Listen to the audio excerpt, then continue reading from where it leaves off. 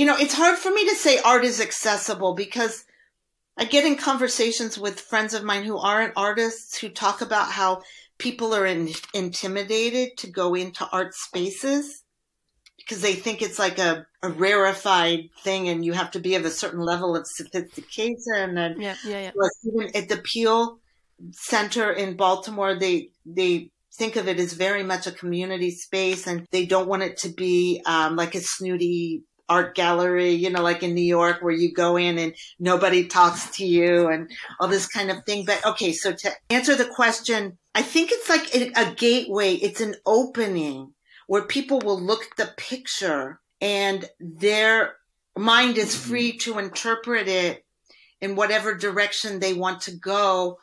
And it's interesting because I've had people in my studio who didn't even realize that art could have any meaning whatsoever, which was really fascinating to me, because there's plenty of artists out there whose work doesn't have any meaning. Sure. But I just feel like a picture can open up a whole world.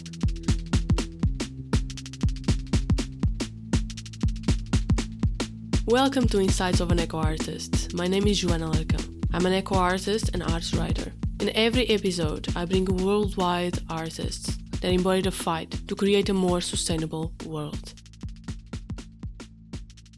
Hello everyone and welcome back to the podcast. I hope you had a wonderful Valentine's Day and are enjoying these sunny days as much as I am. As artists, our environment can have a big impact on our work, and I'm sure many of you can relate to the struggles of working in a cold studio. Wearing 2 winter coats and 2 pair of socks, it wasn't really doing it for me. So speaking of artists, I am thrilled to bring you the second part of the interview with Anna Fine Foer, a Baltimore-based artist who seamlessly blends digital technology with traditional collage techniques to create stunning and thought-provoking works of art.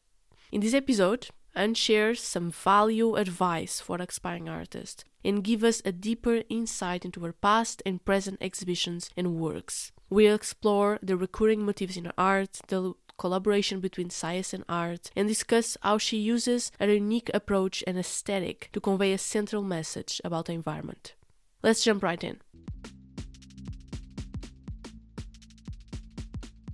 When you look over your various projects throughout your career, which one resonates the most with you? Which one represents a shift within your artistic individuality? I'll just refer again to this series about Tulip Mania because I think it was very successful in me doing a lot of research, and the research inspired all these compositions, and each one is a different aspect of Tulip Mania. Some of it's more about the history, some of it's more about the scientific ideas that were going on at that time. And the reason why I can mention that one is also because what I was talking about, where you don't have to illustrate all the ideas of the whole big subject matter in one collage. It gave me that idea of having each composition just be about one very specific aspect. It was also the first time that I worked on a series that was all about one subject matter. Because before that, if you had an exhibition, usually a curator, if you were working with a curator, they would just look through the work that you'd already made and pick the pieces and put it in the show. So this was the first time, this Tulip Mania exhibition, where I made the series intentionally about one subject matter, for a very specific venue. And so what happened was at the National Institutes of Health, it's outside Washington, D.C., so not far from where I live. They have it's where all the government scientific research happens. And very famous, where Anthony Fauci, who everyone's heard of, where he works. And they have a program they have a place in their clinic where they show artwork. And not a lot of people get to see it because the only people that go in there are people with very rare diseases. It's this huge campus and it's all researchers and doctors. Not a lot of public ever go in there. And so the woman who's responsible for those exhibitions approached me and asked if I wanted to have a show. And there's no mandate that you make no new work. There's no mandate that it's about science. But I saw this as a great opportunity. And around this time, it was probably like 2017, when she approached me, I kept hearing these people talk about collaboration. And I was already working with scientific ideas. So I was like, okay, I'll find a scientist. I'll collaborate with a scientist, whatever that means. So I have a very, very close friend who works there conveniently. And I told him I was going to have this exhibition. And I was like, you have to collaborate with me. You have to collaborate with me. And he's a molecular biologist, and he works on transposons, which are genetic mutations. And he said, okay, you're going to work on transposons. And I knew what they were because I'd read this book by Michael Pollan called The Botany of Desire, that's about the botanical species on the planet that have been the most interfered with by man. And interfered with doesn't mean a negative. There were very long chapters in the book. One was about apples. One was about tulips. One was about cannabis. Everyone wants you to say cannabis now, not marijuana. And I think the other one was potatoes or something. And so I was most interested in a chapter about tulips. And so I knew what transposons were because, make it very brief, in tulip mania, during this time when they were trading in tulip bulbs, they wanted tulip bulbs that had variegated, like marbleized petals. And this ended up 300 years later. A female scientist determined that these were viruses, and they were genetic mutations, and they were weakening the tulip bulbs. So when he said work on transposons, my collaborator, I said, great, I'm going to work on tulips. And we tried to see right then and there, with all the data that he had access to, being a principal investigator, I wanted to see if there was a genome. And we couldn't find the tulip genome. And so he said to me, why don't you work on corn? And I said, I grew up in Indiana. That's like a corn growing part of the United States. I am not working on corn. It's not as sexy. Sorry, everyone. Indigenous Peoples Day was yesterday. Sorry, no shade on Indigenous people. I grew up in a Spanish-speaking household. I have nothing against New World, but I wanted to work on tulips. So that's how it got started. And then we found the tulip genome. I'll tell you that brief story because I love this story. Yeah. So we looked in all these databases because my idea was to find the raw data and use it, print out a bunch of it, and make tulips out of it, obviously. No one else wanted the data for this reason. So at this time, I had been going to these regular lecture series at the National Academy of Science in DC. Every month they had these lectures in the evening about the intersection of art and science. And one time it was going to be about CRISPR, which is the gene editing technology. Oh, okay. So this female doctor came, and it's significant to me that it was a woman. You'll know why in a minute. So they did all this presentation about gene editing and how it can help all these diseases, very serious sickle cell. It was great. A lot of people stood up and talked about, what aspect of it they were interested in. So I stood up in the question time and said, I'm trying to find the tulip genome. And all I've been told so far is it's very big and it'll be very expensive. So I said to her, can you explain why it's so big and why it's so expensive? And she was not interested at all. And she was not nice. She said to me, oh, you wouldn't understand it if you saw it. Oh. So that goes back to my talking about scientists don't understand the information that artists need. So I thought that was really putting me down as one woman to another. And so when we had the wine and cheese after, all these people came up to me because I said to her, I have to see it to understand it. So all these people came up to me in the reception and said, that was great. You said that to her, blah, blah, blah. So after she spoke to me that way, that made me more motivated to find this tulip genome. I'm like, I can't let this be the end of this journey. This woman not even being interested in my question. So maybe a month later, I was at this meeting in New York where we talked about art and science, and I got up and asked Mike about the tulip genome. And immediately after that, this nice young man from Scotland with the big accent and everything came up to me and said, I was just at a conference of Oxford Nanopore in their Min Ion, which is like a device about the size of your iPhone that does genome sequencing. And another person at the meeting came from the Netherlands and he sequenced the tulip, and I'm going to get you his raw data. So that was the best. That's a coincidence. Amazing. Yeah. So you hear this so often from somebody that did something significant. You keep hearing no, that keeps pushing you forward. Like, this isn't possible. Yeah. That people are telling me no. You know? So I got the raw data and I made this collage with it, and and then the best part of all of this. So after I have this exhibition, so there's 12 collages, and they tell you exactly what size they need to be because they fit in these exact spaces in the installation, in the clinic. And somebody wrote about my project in the newsletter, just internal for NIH. And after I did this whole project, I kept thinking somebody in the Netherlands needs to know about this, whether it's more like from the tulip interest side or just an art gallery. And so around a year and a half ago or so, finally, 2 scientists from the Netherlands found me.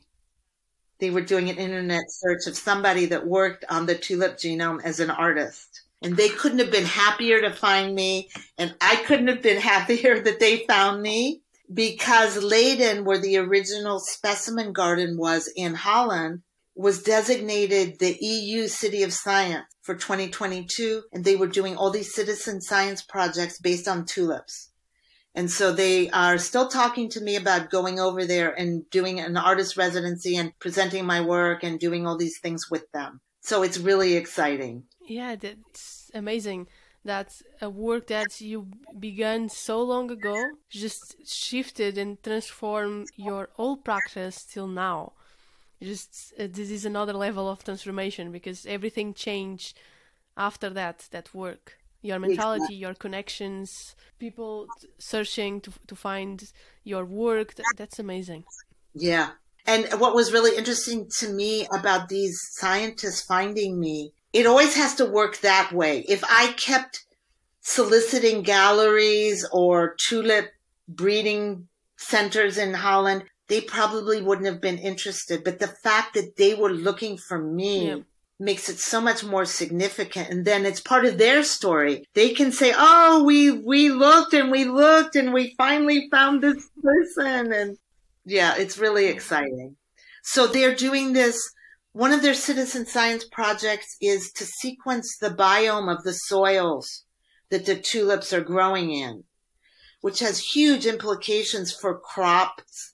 And like even this summer, with all the lack of rain in all the grain growing parts of the United States, it's a huge problem because the crops don't do as well in drought. So one way of looking at how to improve the grain is not to modify the seeds, but to modify the soils. Yeah. But there's always crazy people that will say, oh, I don't eat genetically modified food. I'm like, dude, you know how long these crops have been interfered with? There's nothing that's pure.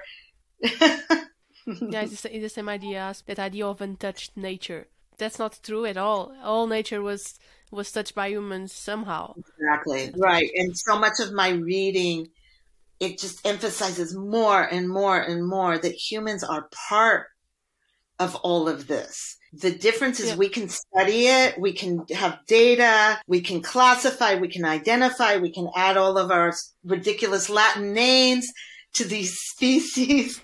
But you know, because we're part of it, and obviously we created the problem, that's why we're part of the solution. We can't keep thinking of ourselves as being separate.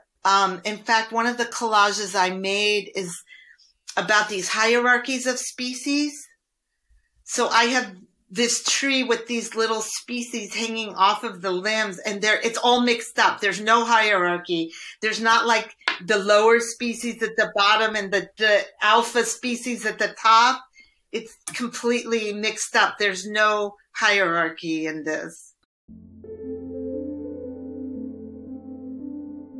Also, we had the amazing opportunity to partner with sound artist Anna Galea, who created the sounds that you hear during the conversation. You're gonna hear and listen to her work during this season, so go give her your love and support. I will leave the link in the description so you can find her. What advice would you give artists about the skills they need for the business part of art? Well, I'm going to answer them kind of in the way that I wrote my notes. This is the only part of the questions where I felt like I needed to write it down to remember what I wanted to say. I think the most important advice, and this is something that my mentor when I was way back in art school in the 70s told all of us, is don't worry about who's having an exhibition in this famous gallery or who got this show. Focus on making good work and the rest will follow. And another part of that that's also riffs on the business side is be extremely strategic about where your work is seen. And an example of that is don't put your work in a coffee shop. Don't put it in some like cafe because they say you're going to get good exposure. That's not good exposure. If you didn't get a gallery show that you thought you wanted, keep making really serious work. And the next year you get an even more serious venue to show your work. And then, there's all these people giving advice nowadays of saying, don't compare yourself to someone else. We're all on a different trajectory. You may have a good friend who got in this fancy gallery this year. That doesn't mean your life is over and you're not going to get something. Don't pay attention to any of that, which is hard for me because sometimes I think that the work doesn't merit the attention that it's getting. And then it's funny, we always see these examples, especially on social media, where everybody's friends are saying that they like the work. And you're like, really? Are you serious? You think that's good? So there's a couple more things I would like when you said, like, what would I recommend to an artist? Now I'm answering the question. I'm asking the questions to answer. And one thing that really bothers me is I see all these people around me who just keep making the same thing. They found something that worked and they're just repeating themselves, And I know people will look at my work and say the same thing, probably, but I just see too many, especially it's a problem when people are young and they get a little bit of success. I think it scares them to try something new. Yeah. But I see too many people that just making the same damn thing. And then like nowadays, the internet's always trying to get artists to make money by like teaching a class online or something. And then they're teaching what they make. And I don't think artists should teach. Like I never have a class of saying, today you're going to learn how to make work that's exactly like my work. Yeah. And then the other thing that I don't like around me is all this identity work. All this work about who you are or how you grew up or your trauma or your victimization. And that is really not interesting to me.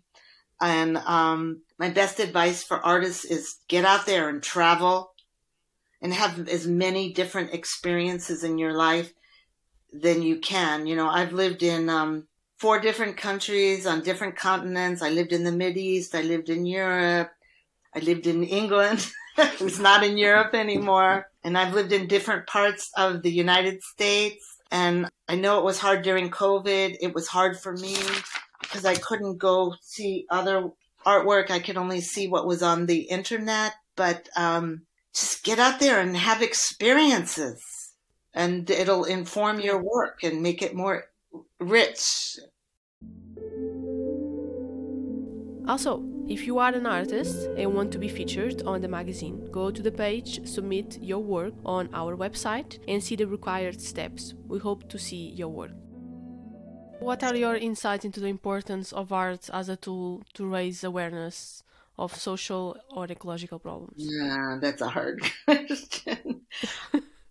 I mean, because it's just so all encompassing. I think, like, for example, this show about the species, I mean, it's hard for me to say art is accessible because I get in conversations with friends of mine who aren't artists who talk about how people are intimidated to go into art spaces because they think it's like a rarefied thing and you have to be of a certain level of sophistication. And Yeah. even at the Peale Center in Baltimore, they think of it as very much a community space, and they don't want it to be like a snooty art gallery, like in New York where you go in and nobody talks to you and all this kind of thing. But okay, so to answer the question, I think it's like a gateway. It's an opening where people will look at the picture and their mind is free to interpret it in whatever direction they want to go. And it's interesting because I've had people in my studio who didn't even realize that art could have any meaning whatsoever, which was really fascinating to me, because there's plenty of artists out there whose work doesn't have any meaning. Sure. But I just feel like a picture can open up a whole world, whether it's about another culture or, like, for example, I have one of the collages is about a woodpecker that they thought was extinct. And then they started finding examples of it in around the swamp area of Louisiana, what they call the bottomlands. So this one picture, it has so much information about loss of habitat, for example. Yeah. So people can look at this one picture and think of all these different other examples of how these things are happening all around them. You are saying basically that art is a great way for people to be aware of issues that are happening maybe in their hometown that they have no idea. Exactly. Yeah. Like, for example, I heard this guy speak recently about, he studies species in urban environments because they're also impacted. And it's species that we don't even consider as being important, like rats. But rats are important, and they're part of the urban experience, and they have an important role to play. So all those kinds of things, I think, are, this exhibition that I'm working on opens up that whole world to me, and it also can inform scientists, like I talked about, that they can be aware that artists have a different approach to the material. But what's interesting to me about that is it used to be that the role of the artist when working with the scientist was just for the artist to illustrate the scientist's discovery. But now it can work the other way, where the artist can show the scientist certain things. Yep, other perspective. Yep.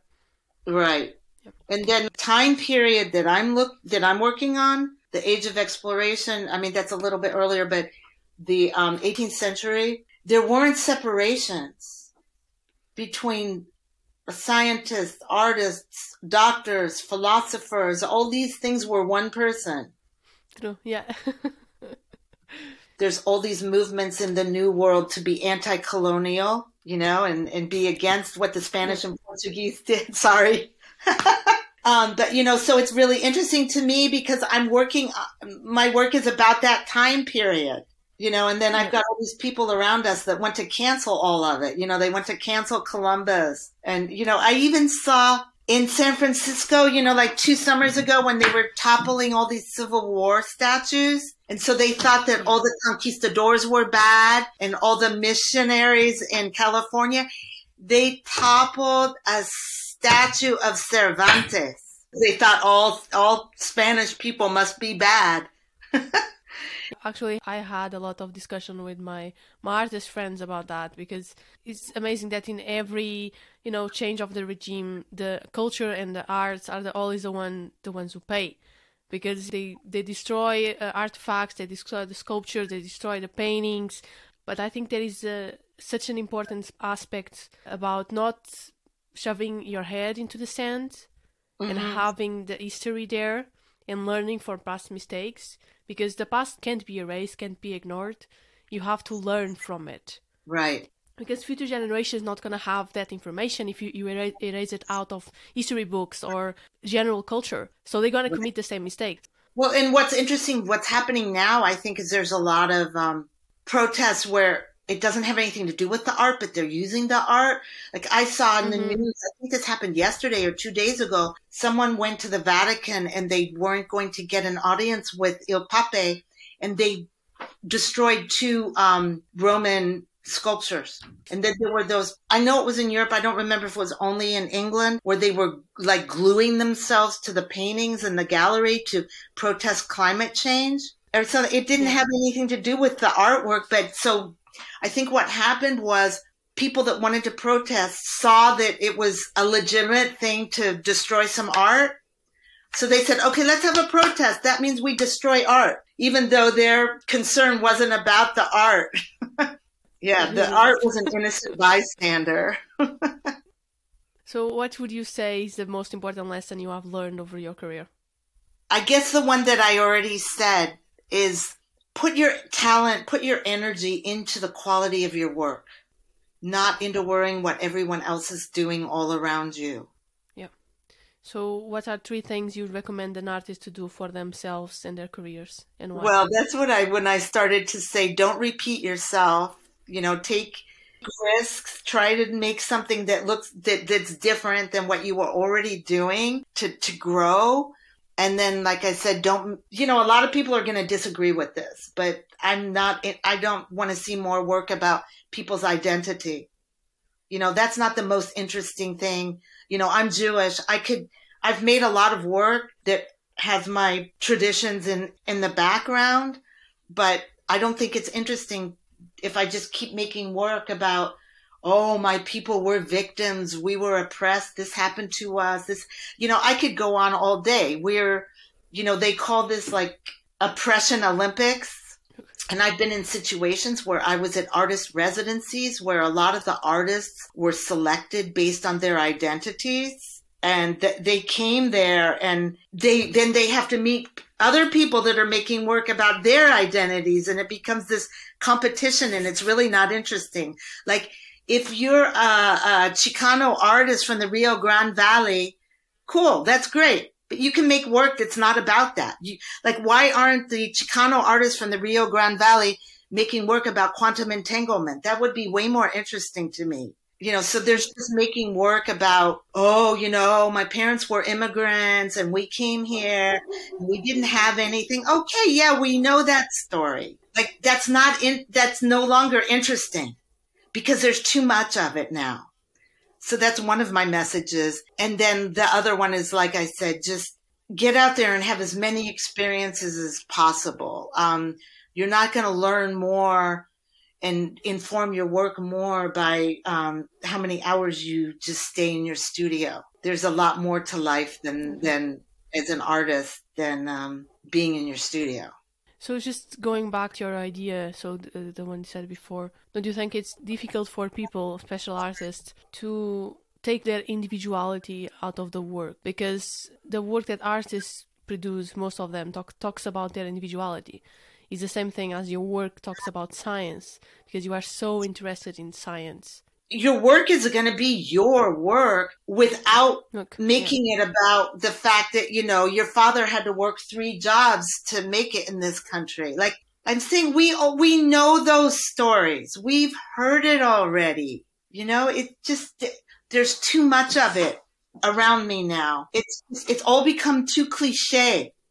I think people have to find a more creative way to express this idea. So what you're saying is that people should find a more creative, artistic way to talk about their individuality, their identity, and how their history and the legacy of their parents influences their work.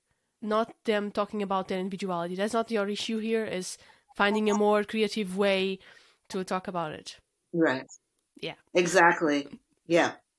So thank you. That's everything from me. I really appreciate you being here. I think we had a very interesting conversation, a lot of science based, but I just love that. I love to see how other artists approach their research and their work. Thank you so much. Thank you. Thanks for listening to the show. This was a wonderful conversation. I hope you got as much as I did from it. So we are at Instagram at Insight of an Eco Artist. Go have a look. You can reach me directly if you want. Send me a message. I'm totally open to that. You can also make a sustainable donation to the show by visiting our page at patreon.com/Insights of an Eco Artist. We have different tiers from you to choose from. Also, a good way to support us is by reviewing the show. So thank you.